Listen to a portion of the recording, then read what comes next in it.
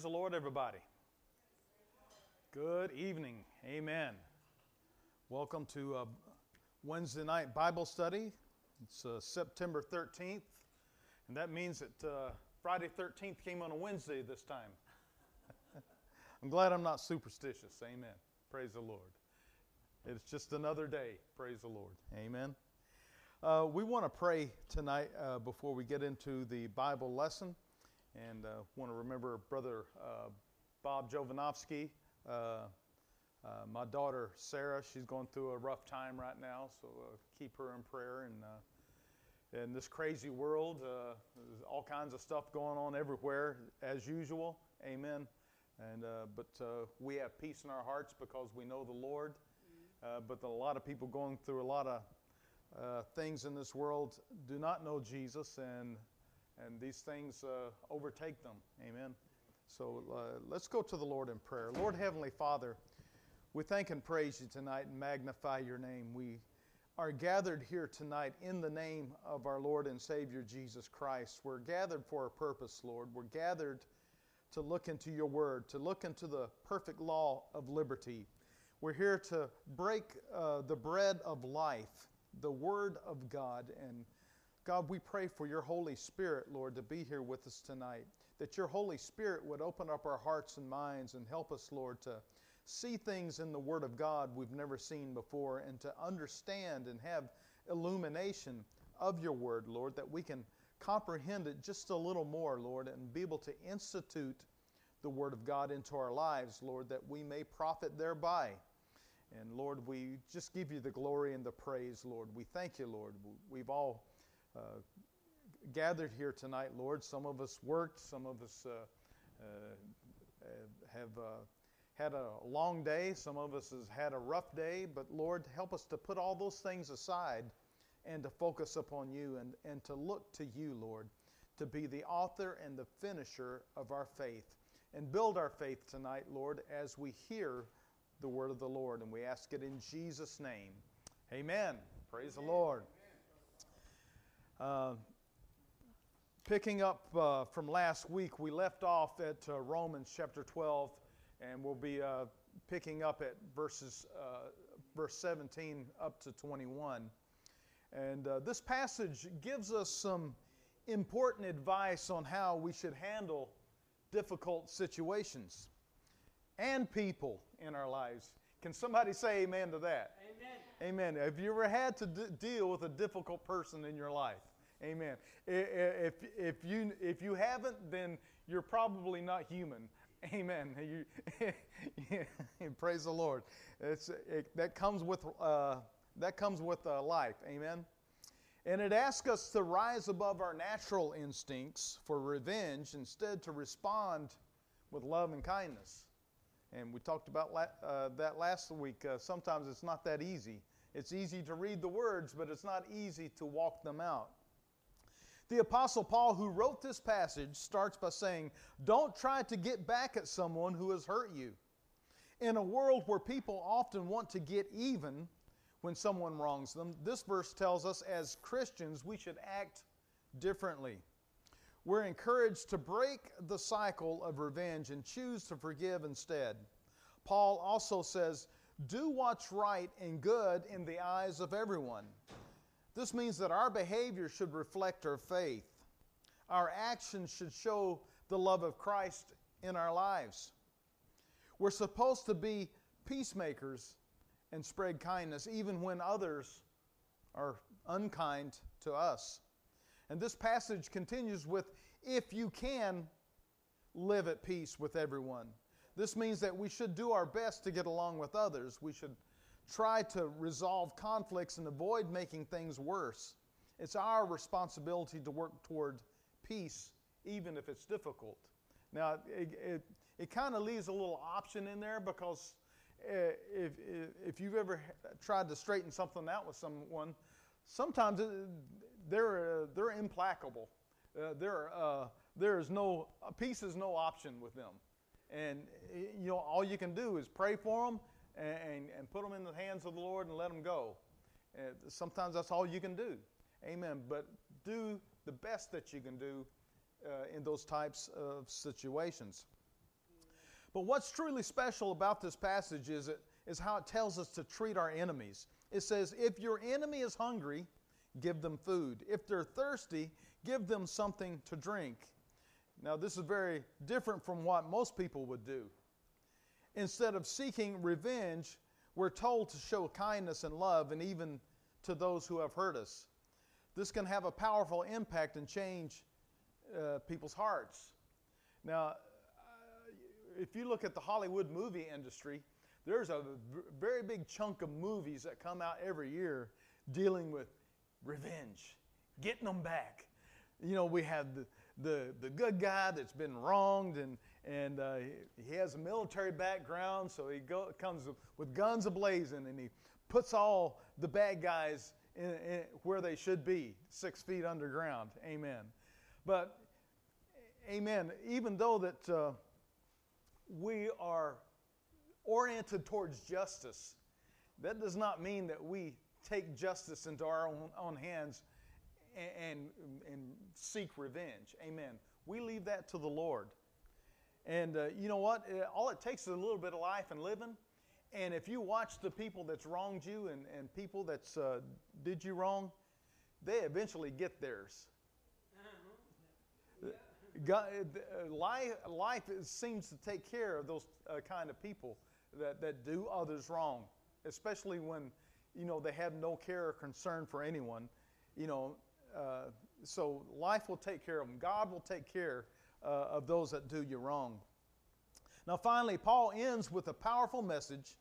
Don't let evil defeat you. Instead, conquer evil with good. Don't conquer evil with more evil. Don't conquer evil with a bigger baseball bat. Don't conquer evil with a bigger gun. You conquer evil with good. Yes. Amen. In a world that sometimes seems filled with hate and darkness, we have the ability to combat it with love. Love can overcome hatred. Kindness can beat cruelty. And forgiveness can heal wounds.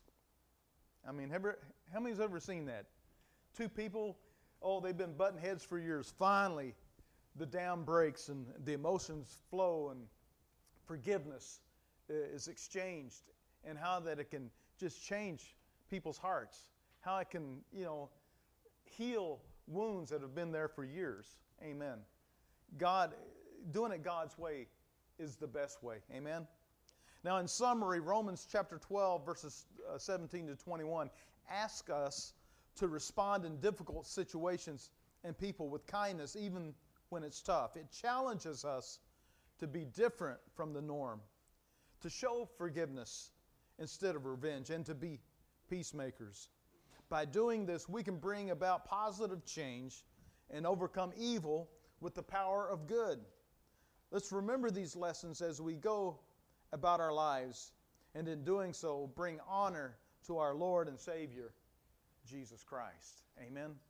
Amen. This is our worship. Our behavior is our worship. Amen. When we come in here and sing songs and clap our hands, that's praise. Worship is how you live out who you're praising. Amen. Praise the Lord. So let's offer up praise and worship to the Lord. Amen. Amen. Now, I believe that the last question we covered was question 12.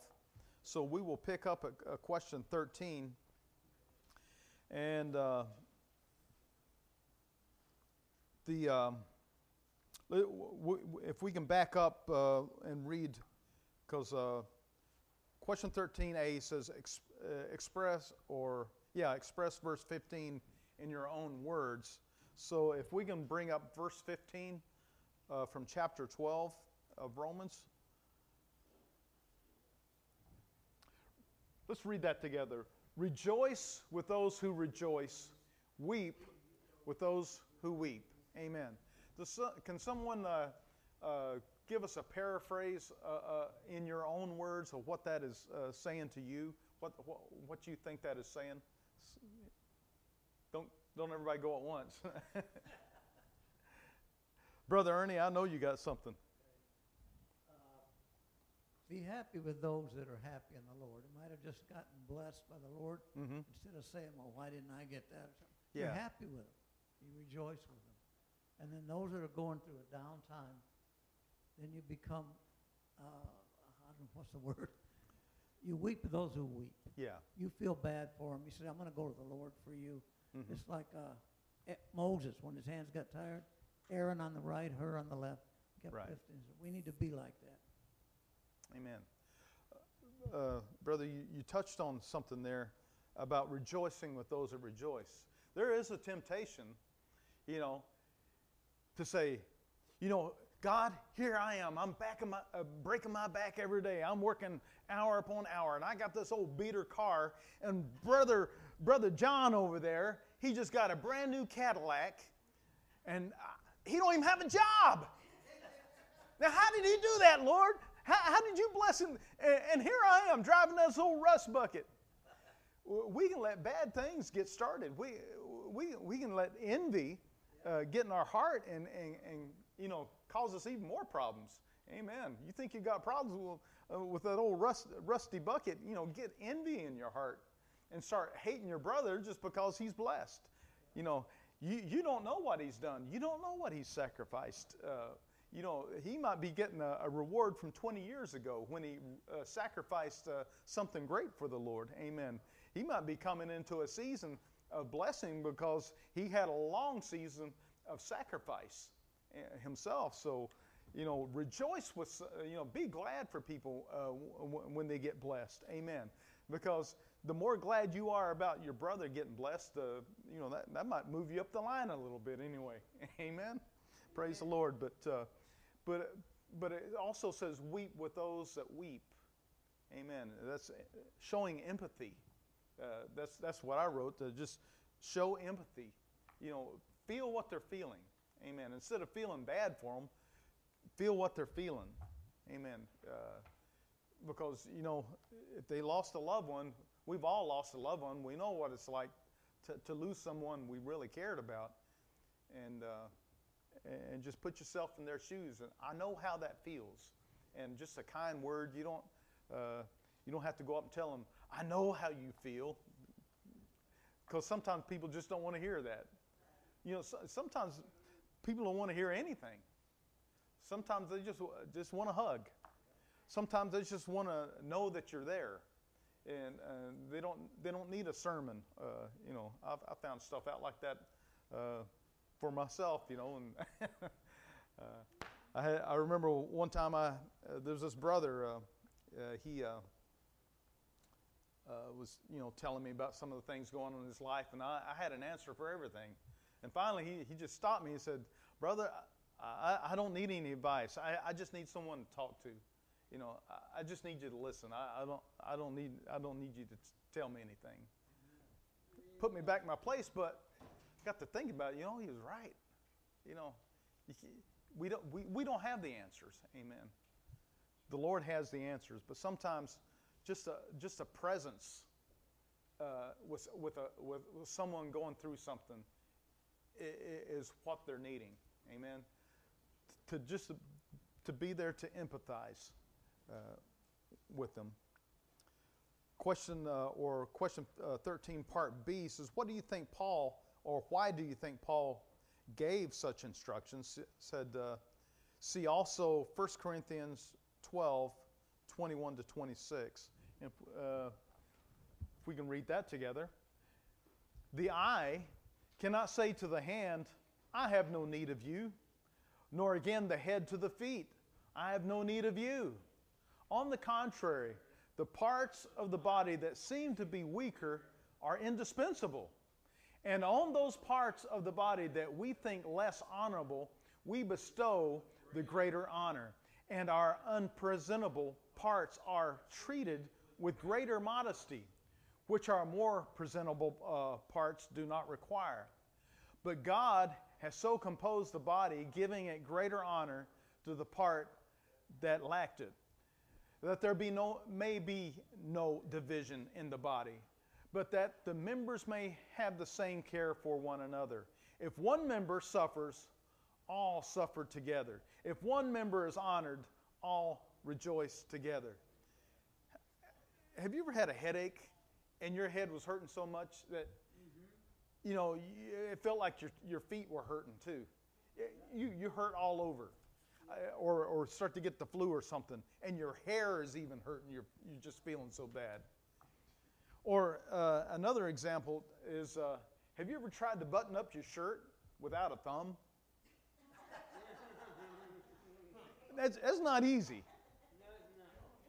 And, like, I have this old thumb, like it's been beat so many times with a hammer. It's not very good looking. I don't need that thumb. Well, try to button up your shirt without a thumb. So, and it says there that even some of the most, the ones you think that are maybe not so important, it says they're indispensable. Amen. We all have a part in the body. Amen. We all have a part to play. We all have a corner to hold. Amen. We all have a part to play, something to do in the church. Amen. Now, I know that the statistics say that 20% of the people do 80% of the work in any organization. That's a business or church or whatever. But just because you're not doing anything doesn't mean that there's not something that needs to be done. It means you're just not doing your part. Amen. I just threw that in for free. Not charging any extra for that. Amen. But why do you think Paul gave such instructions? Brother Lath, you got your hand up? Thus is no distinction in their body.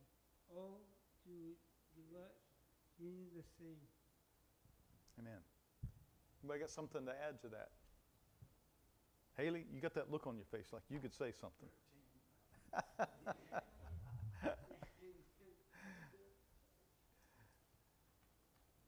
Amen. Paul didn't want anybody divided in the body. He wanted, we're all treated the same. We all have something to do. There's no, you're better than me, I'm better than you. Paul wanted the folks to see that we're all the same in the body of Christ. Mm-hmm. Amen. Because, it's real easy for a church to kind of devolve into like high school. Anybody remember high school? Anybody went to the little cliques and they had the preppy group, and then you had the jock group, and then you had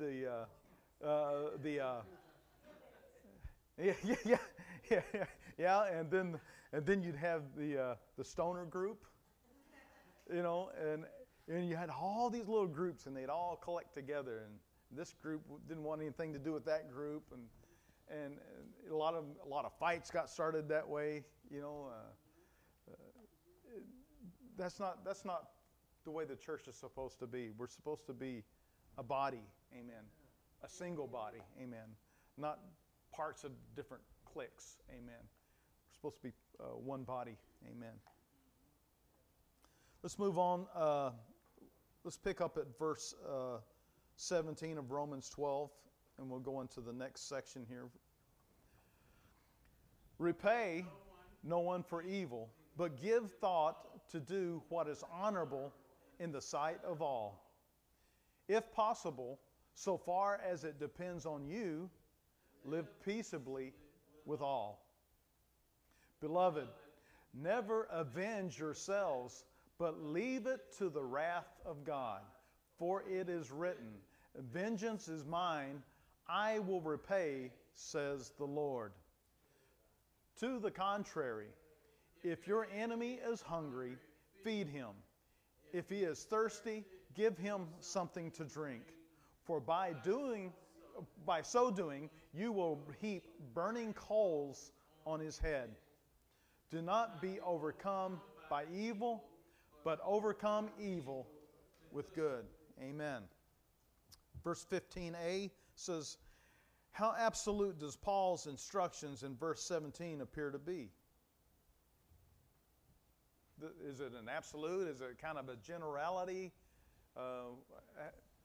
Go ahead, Sister Stacy. It's 100%. 100%. Amen. Right. You know,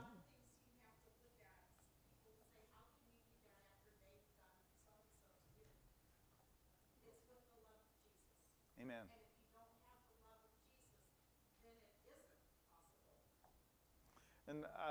And now, Sister Stacy, I know that you've probably been a spectator your whole life because you were the pastor's daughter.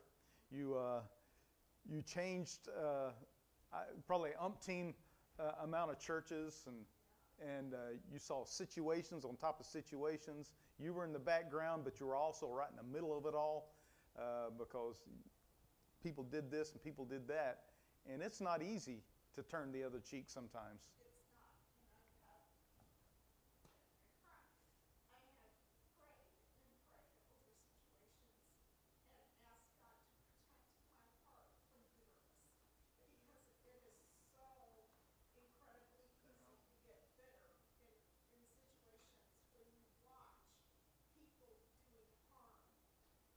Mm-hmm.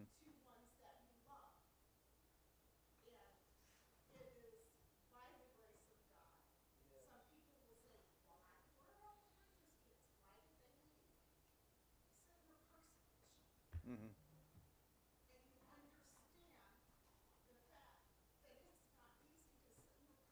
Yeah, because I'm.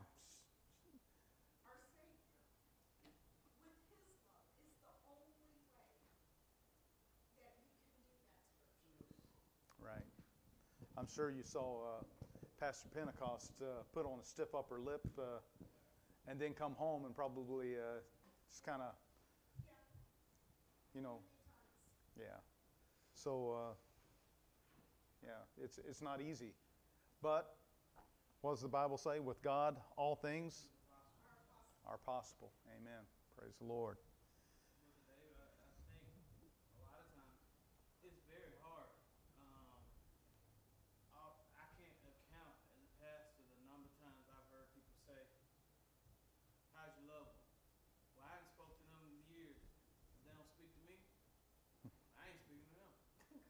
Right. You know, Yeah. and to be honest, I've been that way sometimes before. Like, I'm tired of trying to reach out to you, and you won't reach out to. I got friends now that I love that I try to reach out to. They won't respond. They won't. You know what I'm saying? Right. And sometimes you get a little tired of that, and it's kind of refreshing and encouraging for the Bible to say, "Now, you know, you can't do that." You know, and those things. It's hard, but He wouldn't ask you to do it if it wasn't possible. You know, most of the scars on a pastor are on the inside of his lip. Yep. I remember a thing that happened to my dad many, many years ago. Mm. And someone had done him dirty, for lack of a better term. And he just, you know, he was struggling with it. Mm.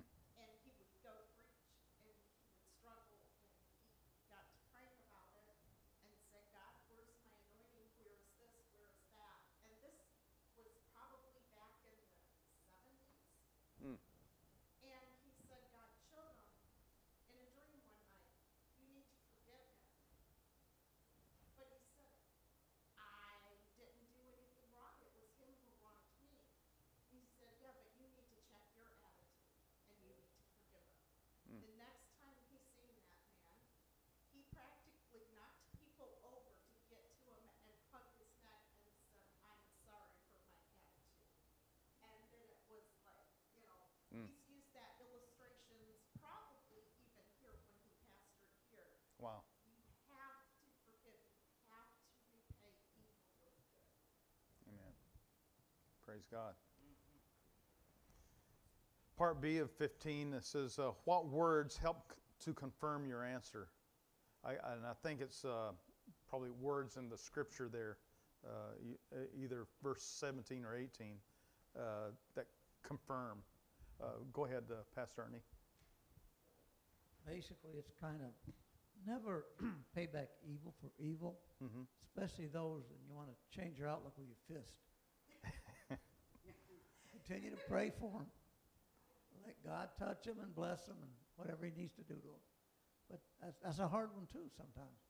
Never ever pay back evil for evil, but let God deal with it. Yeah. That's it, brother. It feels odd when you can't get even.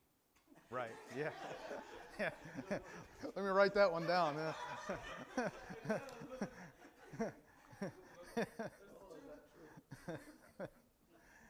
Amen. I remember years ago, there was this one kid. We butted heads a lot in high school, and I just, he picked on me, and I tried to turn the other cheek, and and we had a little ruckus here and there, but I just didn't like him. I went to the Army and did my Army time and came back, and I run into him one day, and he asked me for a ride, and I'm going, okay, I'll just go with this. But you know what? I treated him kind. I gave him a ride in his time of need, and we had a good conversation while I was riding. It's just like nothing had ever been between us, and it's like I made a friend out of a former enemy by treating him kindly and not repaying the evil for evil, because I could have come up with an excuse. I wasn't living the best for the Lord at the time, but I could have come up with some kind of excuse and denied him. But I chose to do the right thing, and I made a friend out of an enemy. Amen. So I figure by that I won. I finally won that long struggle I had with this person, because I repaid good for evil. Amen. Brother Dave, I think one of the biggest things is most times when we walk in forgiveness, we're not really aware of the feelings we're harboring towards the person. I was planning a church with somebody, and it's hard planning churches, building together for people, organizations never done. I'm busting my hump, trying to find a way to get stuff done and things like that. And you're working as hard as you can. I was building the music department and trying to be fair. And the pastor and his wife comes to me and says, we know this isn't true, but we just want you to know this person said this and this and this about you, and that we know none of that's true. But they were trying to get their way about something. So they just flat out lied on me, right? Mm. And so I said to myself, well, I'll just be the bigger person. I'll just forgive you. I felt like I'm holy and I'm righteous. I've forgiven you. We were in the middle of worship, and it was really heavy. And so heavy that I stopped playing the keyboard, and nobody noticed. And I was up, and I said, Lord, I love you. He said, do you really love me? I said, yeah. He said, hug him. I said, who? He said, turn around. My eyes were closed. He told me, turn around. And when I turned around, that person was standing right there on the wall. And before I could say anything, I said, nope. just like that.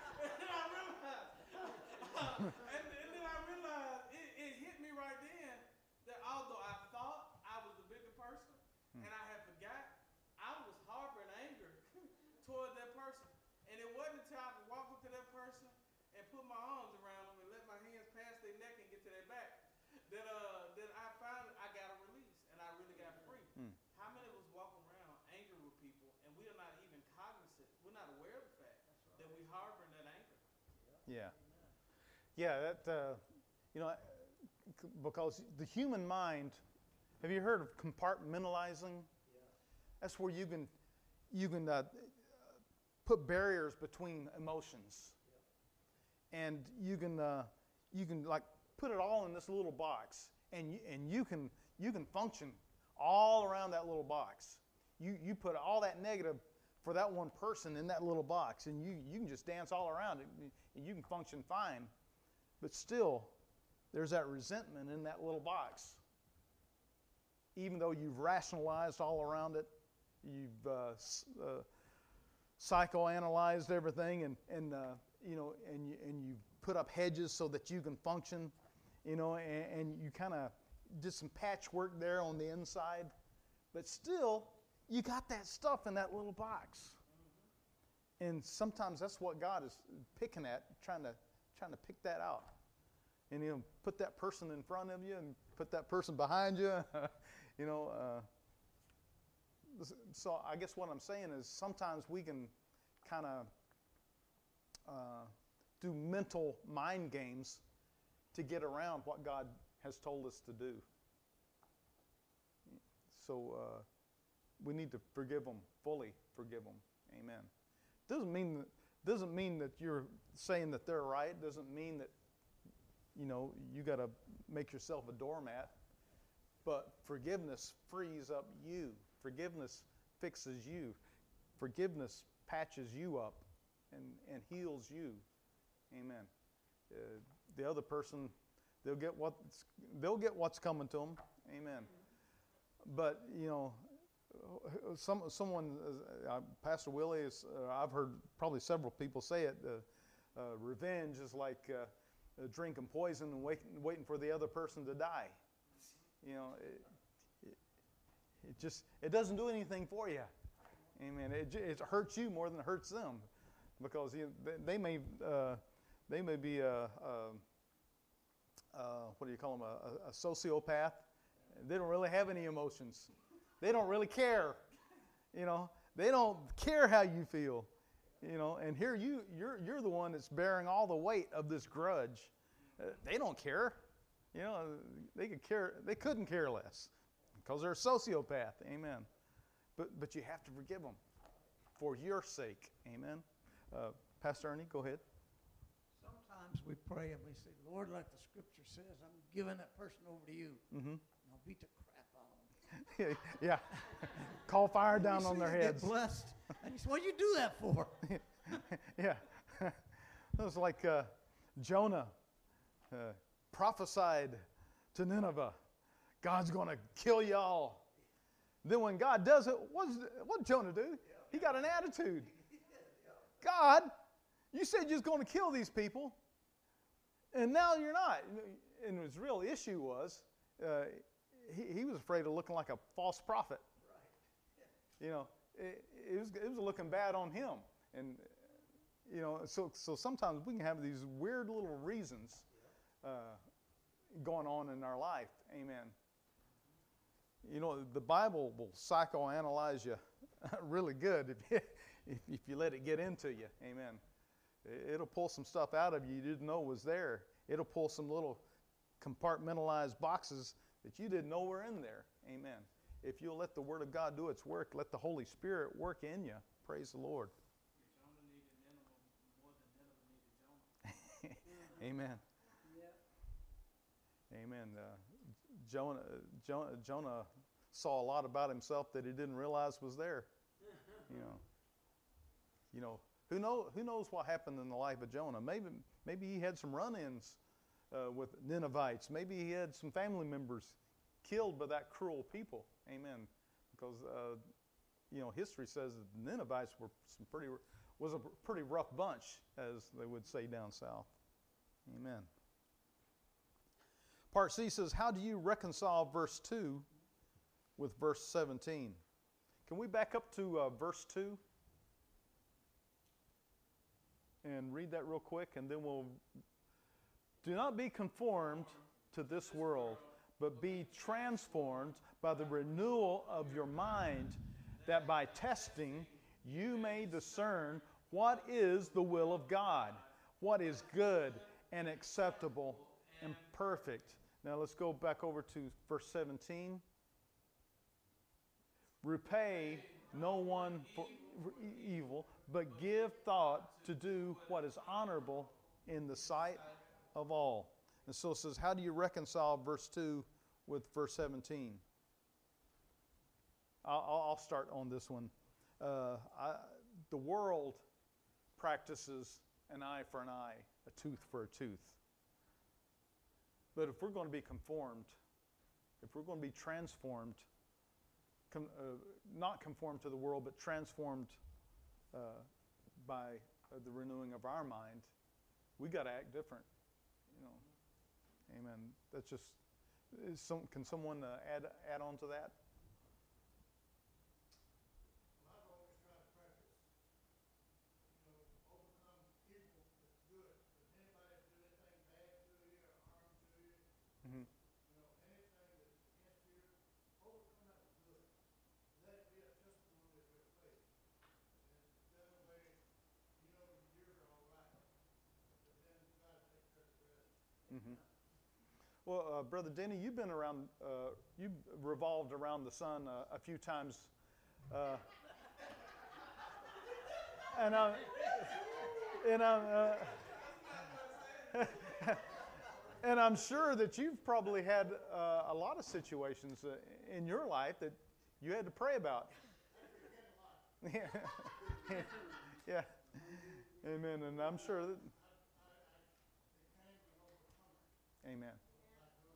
Sometimes you got to do that on purpose.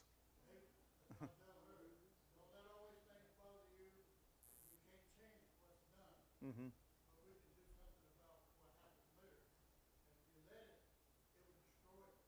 Amen.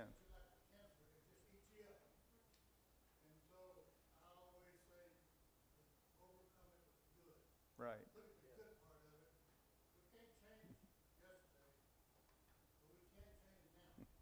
Amen.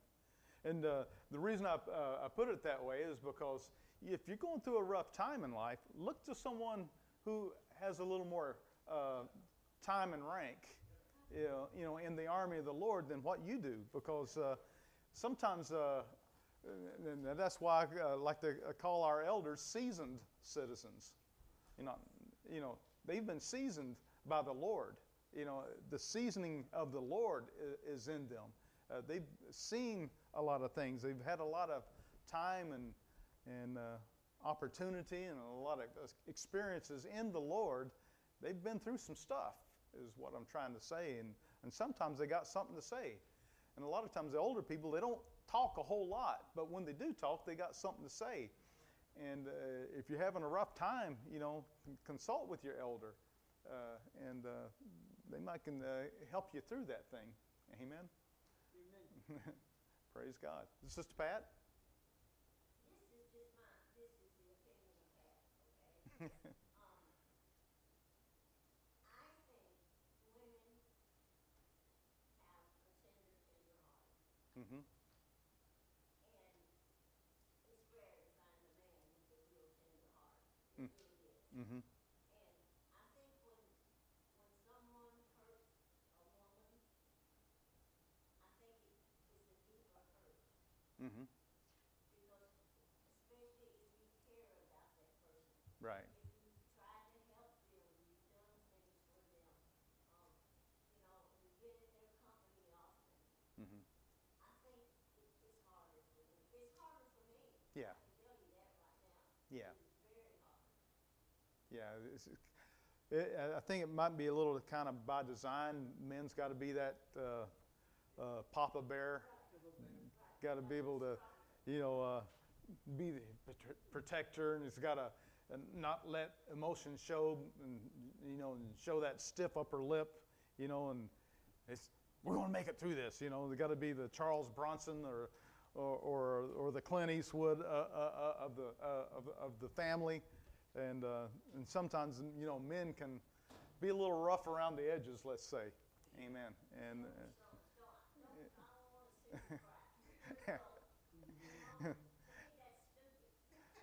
I thought I heard my wife amening back there all over the place. Because my wife's sensitive and emotional, and I guess truth be told, I'm emotional on the inside, but it very rarely ever comes to the surface. Amen. It's like, I don't know, maybe it's the legacy of hillbilly ingrained in me, where the men are hard as nails and the women are soft as silk. Yeah, I think it is. I think men sometimes we have trained to put out a false persona. Mm-hmm. I don't trust a man on cry. That's a killer all day long. But you don't have to be boo-hooing but what I'm saying is a lot of times we're taught to divorce ourselves from our emotions completely, and that's one of the parts that helps us connect with God. We connect to Him spiritually and emotionally and all those things. So if we cut them off completely, we're missing out on a connection with God. Not frou-frou emotion, just like regular emotion, and things like that. So that's good.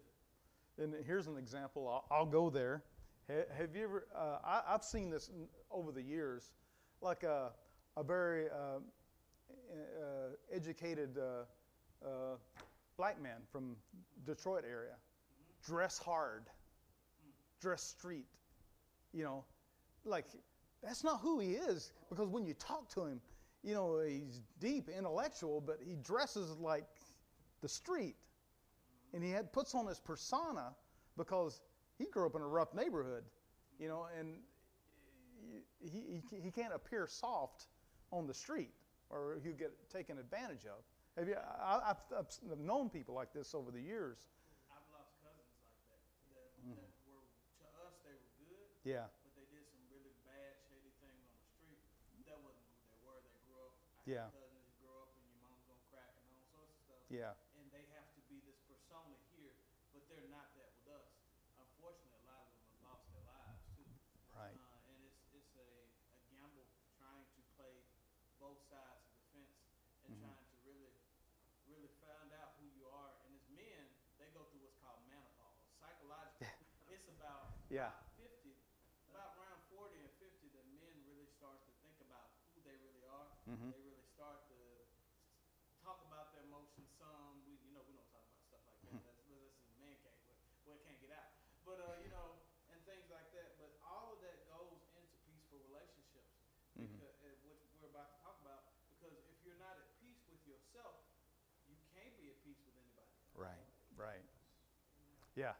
I mean, peace starts right here and goes outward. I mean, so praise God. Thanks be to God for being in our lives. Amen. The world is hard.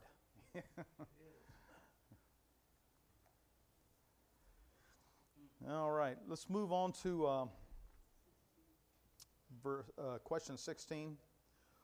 What goal does Paul offer in verse 18? And could we flash, if possible, so far as it depends on you, live peaceably with all. So what goal does Paul offer in verse 18?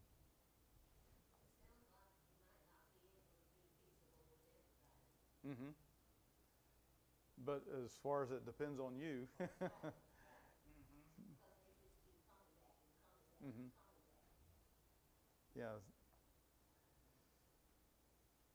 it's like walking by a goose nest, and the old gander or the goose comes out after you. They're not wanting to negotiate anything. They want you out of their territory.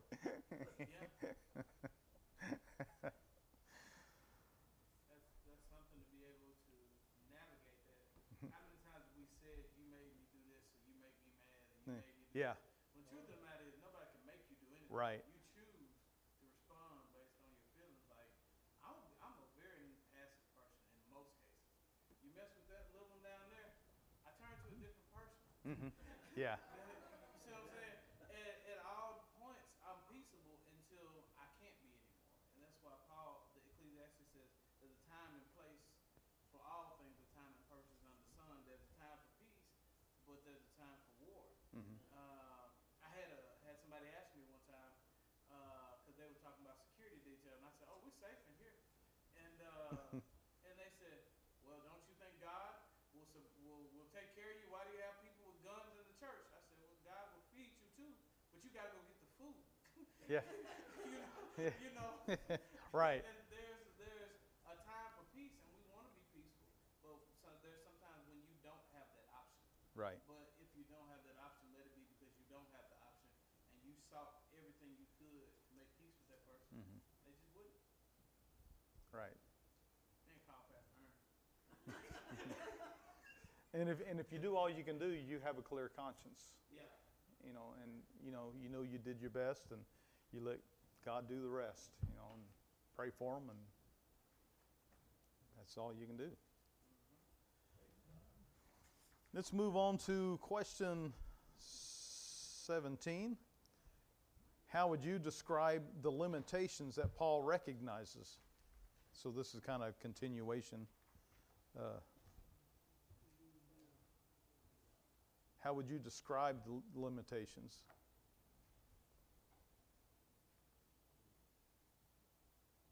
Go ahead, Haley.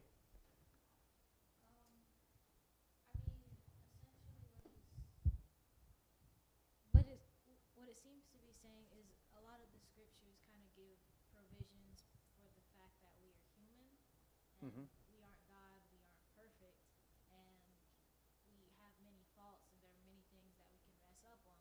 Like, if possible, live peaceably with everyone else. Mhm. But obviously, that if possible kind of lets you know, I understand the nature of Yeah. people, not Yeah. only of yourself, but others around you. And obviously, while we have to try our best to live Christ-like, we have our faults, we have our limits. And so he kind of just recognizes that we are human, we are sinful by nature, and there are things that we can't do perfectly, but he at least gives us guidelines for how to live in the event that we somehow find a way to like actually regulate how it is we interact with others.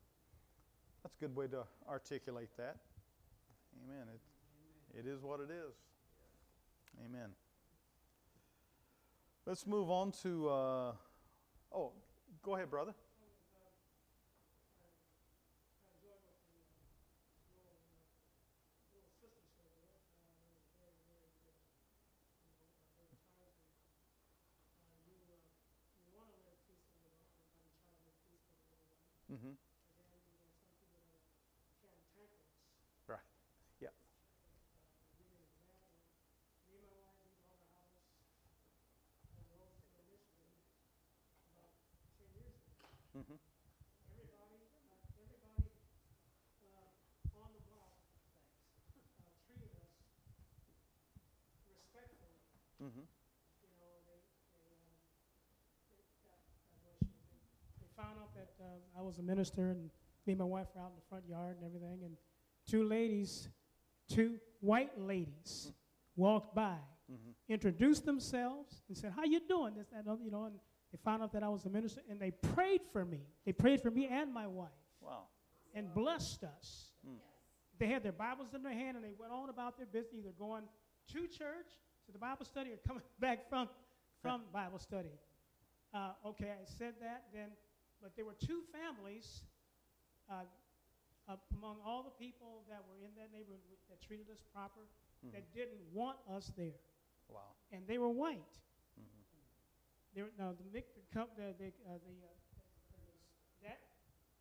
That particular neighborhood has got mostly white in it, but then it got some black in it. But Yeah. everybody treated us with respect, Yeah. except those two families. Yeah. And they went as far as cursing my wife out every day. Every day. My wife she's an outside person, and she loves to, do the yard stuff like that. And so Yeah. they cursed her out. I'm at work now, afternoon, midnight shift. Yeah. And then he also tried the other guy across. Two families got together and formed a pact. We got to drive them folks out. Yeah. They got to drive them out. And so that's what they tried to do. They tried, but we prayed. My wife witnessed to the guy that was cursing her out. And then I said, Lord, because of the physical problems, because they had guns and they were shooting their guns off, my wife would come home from the store, and they were, I'm at work now, and they would shoot their guns off at my wife. My wife was getting out the car, putting her foot out the car, going to the house, and she heard the gun shot. It got boom, went over her head. She got back in the car, drove back up to wherever store she was in, and called and had the police. She was too upset. She had them call the police for her from the store. Wow. These are the kind of folks that we lived around. They let the dogs out. Both families let their dogs out. And I came almost. My wife was mowing the lawn one day again, and then the man came at my wife again, and I happened to be off of work. He came at my wife, and you know how that is. You know, you can't mess with, especially a woman. Right. Your wife? Oh no. You know, I'm a wrestler too. No. And so he went at my wife, and that when I heard him cursing at my wife when I was inside the house. So I went out to check on my wife to see what was going on, and come to find out he was headed to my wife, pulled something out of it, looked like he was getting ready to go into his pocket to pull something out, like a knife or a gun or something like that. And then when I saw that, I ran at him. And I was going to disarm him. Whatever I had to do to disarm him, I was going to disarm him. Make it so that he wouldn't be able to do anything to anybody at any time. And so this is the kind of stuff we went through. Now, we went to the police. We got all kind of police stuff. Now, to make a long story short, God evicted him and his wife from that house. Lived next door. They evicted them. Wow. Because I asked God, it got so bad until I said, Lord, send a destroyer. Send your destroyer to these, because they were shooting their guns off. My wife was, and then I got to the point where I couldn't even go out at night even to move the garbage, because she was out, the wife was out there, and I felt like she wanted to kill me, and then blame it on me. Say, well, he came over the fence, and I had, this, whatever you call it, where you stand your ground stuff. Yeah. That's how that one boy got killed with the hoodie on. I don't understand how that happened, but the thing is, I felt that, and we felt a murderous spirit. But God moved them. When we saw the police had put up cameras, put the cameras up. So we put cameras up. They said they can't lie. They've been lying, but if you put the cameras up, cameras tell the truth. Yeah. Yeah. We put the cameras up, and the cameras told the truth. And so the video got back to the judge when they sued us in 2020 to block us from putting up a nice, beautiful fence, blocked us from taking down an old piece of junky fence, and tried to and also wanted $35,000 from us. Yeah. So with some people, peace is so, not an option. So I said that to say this. We prayed. I felt like going over there, busting the door down, and taking matters in my own hand. I'm just not being honest with you. I felt that about both families. God said, no, you hold back. Let me take care of it. God took care of the family. When they sued me in 2020, God reversed it in 2022 when the judge saw all the stuff, the video of them trying to run over my wife. His wife tried to run over my wife twice. She pulled in, ran at my wife, and then backed up, and back. You could see the wheels of the car turning into my wife. And my wife had a rake. She was raking leaves at the time. And so you could see my wife with the rake up in the air, trying to protect herself from a woman in a Dodge coming in the yard. And so we thank the Lord that was caught on video, and then also caught her getting out the car, caught her face, her whole body, and everything. The judge saw all of that and said, y'all history. They call it attempted murder. They say, y'all history. Want you to sell your house, want you to put your house up for sale in either 20 or 21 days. And you got to move. And so we just thank the Lord. God evicted them. And the judge stayed on it, and he said, if you do anything anymore, if you hear about anything else, I'm still on the case. I better not hear about anything else from you guys. Amen. And so we've never seen them anymore since 2020. Remember that old song, Victory? Victory shall be mine. Yes. If I hold my peace and let the Lord fight my battles, victory shall be mine. Amen. Let's read the last few verses, 19 to 21. Beloved, never avenge yourselves, but leave it to the wrath of God, for it is written, vengeance is mine. I will repay, says the Lord. To the contrary, if your enemy is hungry, feed him. If he is thirsty, give him something to drink. For by so doing, you will heap burning coals on his head. Do not be overcome by evil, but overcome evil with good. Question 18, we got, I think we're going to make it tonight. Amen. Question 18 says, what is the reason for not seeking personal revenge? What is the reason that we don't seek revenge? Go ahead, Brother Lath. To leaving room for that who the love of God. Amen. Amen. That's God's department. Amen. That's God's prerogative. That's God's option. It's not our option. Revenge is not our option. Amen. It belongs to the Lord. Amen. And amen. Yeah. Yeah.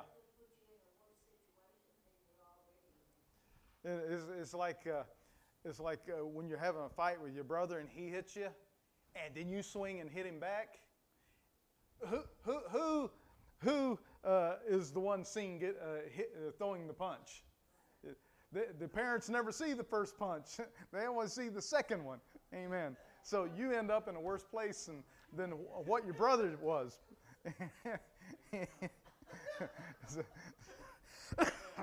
I've experienced that personally more than one time. And I've been on the opposite side of that too. I had two brothers. We were rough.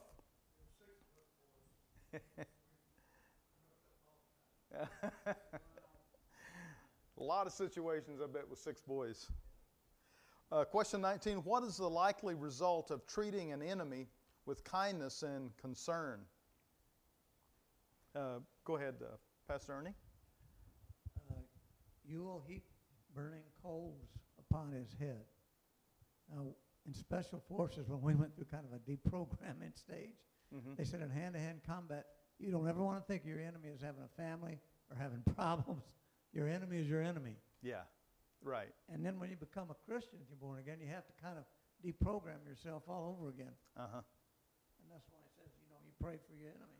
I mean, I guess if you think about it, that's quite a psychological. Yeah. It's probably a thing.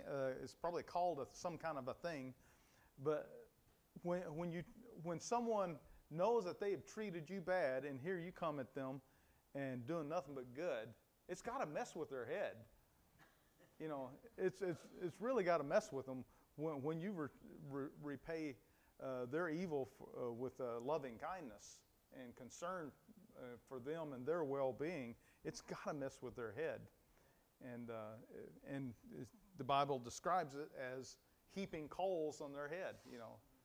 It's got to be some guilt-inducing or conviction-inducing or something. But doing the right thing, it will help change their heart. Amen. Sister?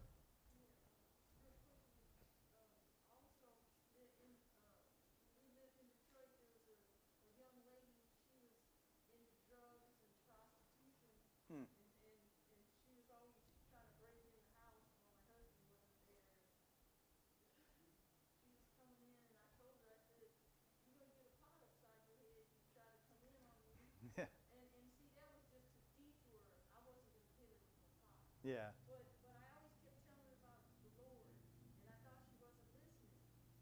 Well, she was like an enemy. But the thing that really did something to me was when somebody is your enemy, where's their soul gonna end up? Right. They're gonna end up in the wrong place. So I don't feel the way a lot of people feel about an enemy. I feel kind of sorry for her. And so this young lady, she ended up getting born again, saved, and she ended up the head of a organization where she started helping prostitutes and Oh, wow. addicts get off the street. Yeah. Yeah. So a little bit of kindness went a long ways in her life. Amen. Unfortunately, she passed away with a lot of other people during the COVID. Yeah. But I'm sure her destiny is a lot better than it was before. Amen. All right, last question says, for further study, what insights do you gain from the following verses about how to stand firm against evil? Part A is John 16, verses 5 to 14. We really don't have time to read that, but I put the Holy Spirit will reprove sin. Did anybody get something different? Go ahead, Brother Lath. Jesus went to this Father. What did they say? Jesus went to his Father. Yeah, Jesus. Yeah. Jesus intercedes for us with the Father. Amen. 2 Corinthians 10, 3-5. Yeah. You got 2 Corinthians 10. If you can put it up there. Okay. Verse 3 says, "For though we walk in the flesh, we're not waging war according to the flesh. For the weapons of our warfare are not of the flesh, but have divine power to destroy strongholds. We destroy arguments and every lofty opinion raised against the knowledge of God, and take every thought captive to obey Christ." Amen. So we got different weapons. The Bible never said not to fight. It just, you don't fight the way the world fights. Amen. Amen. The world gets in a martial arts stance or something like that, and we go to our knees in prayer. Amen. We use the Word of God. We use, leading of the Holy Spirit. There's a lot of weapons in our arsenal that we can use against evil. Amen.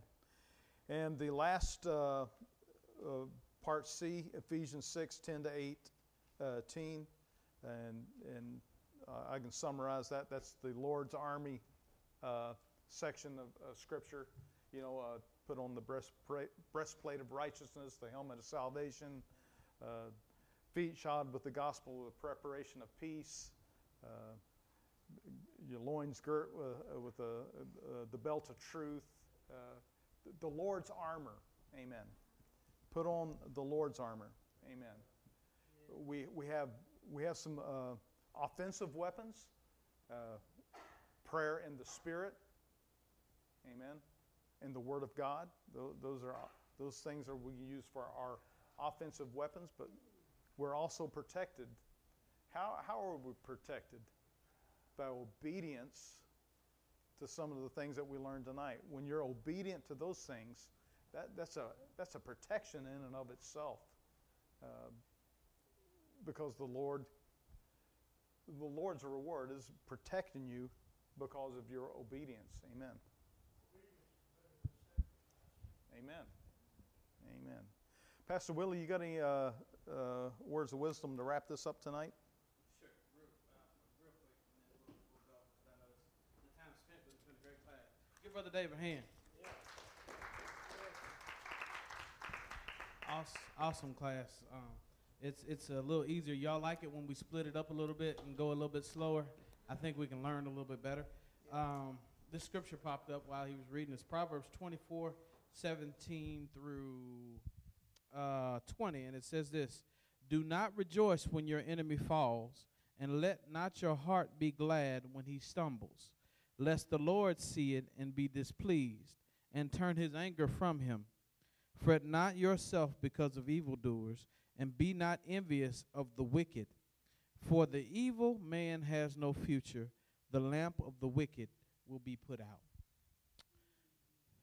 A lot of times, most of us are in real estate and we don't really realize it. We're landlords. We're letting people live rent-free in our head. Stuff they did to us 20 years ago, we still holding on to. Some of those people have gone on to be with Jesus or whoever, and we still letting them live rent-free in our head. God wants you to be free. He wants you to forgive. He wants you to release those people. He's going to take care of those things. When we take those burdens, we put on ourselves the responsibility that we are God, and it's our responsibility to change them. I'm going to tell you, I've had to counsel many people and tell them sometimes people will never say they're sorry. I've had to tell people you got to go to the graveside and just stand at their grave and say what you feel and say your piece, because they never apologize for what they did to you when you were a little child and vulnerable and all sorts of stuff that people have to go through. But the most freest thing in the world is being able to forgive somebody, because then you're no longer a prisoner to them, and your mind is free. You got some space for God. Kick those people out that you're not forgiving, and give that space to God. He wants all the space in that he can get. This is our new book coming up. It's thin, but we're going to split up the lesson, so we're going to go a little slower so everybody can get it. We're going into the book of Galatians, probably working on a master class for apologetics. That will be a special class outside of this class. It's going to be a second, probably first of the year. We're working on that to make sure we get some things for those. And for those of you who do not know what apologetics is, it comes from the book of Peter, where Peter says to be able to give a reason for the faith. The word he uses is apologia. So in theology, they have a what's called apologetics, being able to defend the faith, understand the Bible, understand why you believe what you believe, basically, and being able to defend that to other people. Yes. Yes, you sure can. Hand her that mic. Oh, there you go. So Saturday night, I was cooking dinner, made a big meal, and I turned one of the burners, and I have a gas stove, down to low. Forgot about it, went to bed. We got up Sunday morning, or I got up, and I opened the bedroom door to let the dog out. And I was hit in the face with gas fumes, and I'm thinking, what in the world?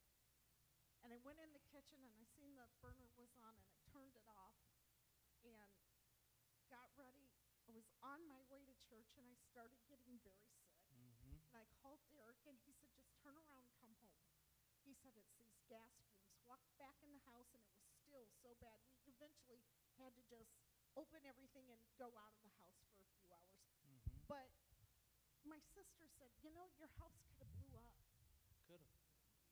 And Shania, you know, her being a nurse, she said, Mom, you and Dad could be in the hospital right now with carbon dioxide poisoning, and you have mild headaches, and you're okay. But I'm thanking God this, you know, for his protection and keeping us safe and all that. Praise God. And, you know, I'll always double check the stove again. but, you know, a spark from our gas water heater could have blown us up. And thankful we were sharing with our neighbors, and our houses are pretty close. And Zach, his name is Zach too, not our son-in-law Zach, but our neighbor Zach. He said, I'm so thankful your house didn't blow up. And I looked at them, and they're his wife and their 8-month-old baby. It could have been tragedy, but God protected us, and I'm so thankful. He did. He did. When gas is in the house like that, flipping a light switch in an arc and it can blow everything up, and he protected you, and we're grateful that I was kind of startled Sunday when I saw that text message, but we're grateful that God has protected you and he's keeping you. God's doing some things around this church and for his people, and we're eternally grateful for what he's doing. So grateful. Is there anything else? So we're going to pray, and I'm going to bless you, and I'm going to let you go. Pastor Ernie did bring up for us to pray for Brother Bob. We need to lift his arms up. Brother Bob needs us. He's dealing with something he's dealt with all his life, and he's been struggling with it, and he doesn't have to struggle alone. That was the first part of this. When one falls, we're all fall. What Paul was trying to say is we're all interwoven, interconnected, and interdependent. We all depend on one another. There's not one person in this room that does not matter to my destiny, and I to yours. We're interconnected. So when one hurts, when I was young, they used to pray this old prayer in the old Baptist church: Lord, draw us so close together that one can't fall without the other. And they had a way of saying things when I was young, but that's the truth. So we want to give a prayer for Brother Bob tonight. We prayed for Christy's friend already, but if you could, can you go to God in prayer with me real quick? God, we go to you in prayer. And for those who are online, if Brother Bob is watching online, Lord God, wherever he is, we lift him up in prayer, and we lift those up who are dealing with similar issues, God, in the name of Jesus, God. You have promised that you will give us beauty for ashes and the oil of joy for mourning. And we pray right now in the name of Jesus, Lord, that you show yourself strong, that you be glorified in the victory that you will give him. We submit ourselves to your sovereign will and your sovereign way, and we believe in faith and expectation that you will divinely heal him. Give him a divine touch, Lord God, that nobody else can get the credit or the glory but you. We thank you for that right now. And for Chrissy's friend right now, Lord, we pray that you keep her while she's going through surgery. God, for everyone who has a need here, we're asking for divine healing. You have been showing up in a large way over the past month in this church. And, Lord, now we ask that you show up even larger through divine healing. We still believe that you heal. We still believe that you deliver and that you set free. And we believe it with expectation and faith that it will happen. Be it done unto them, Lord God, not just according to their faith, but the faith of all these believers that are interwoven here, that we all believe. If you believe that, somebody say, I believe. Lord, we believe that you will heal, and we believe it, and I pray that Brother Bob right now at this moment is released right now, and those that are dealing and struggling with any kind of anxiety or depression or sadness right now in the name of Jesus, or any sickness was released in the name of the Lord Jesus Christ. We declare by the power of God, by the power of the Holy Spirit, the name and authority of the Lord Jesus Christ, we do pray. Now, Lord, bless your people in the name of Jesus. Bless them right now, Lord God, to keep them according to your word. And for Sister Neva and her husband right now, we pray for healing virtues to flow through his body right now. God, keep them in your care. And we give you praise and thanks in the name of Jesus. We do pray that you be blessed in the city and the field when you come and when you go. And wherever the sole of your foot shall trod shall be blessed in the name of the Lord Jesus Christ. Amen. Somebody give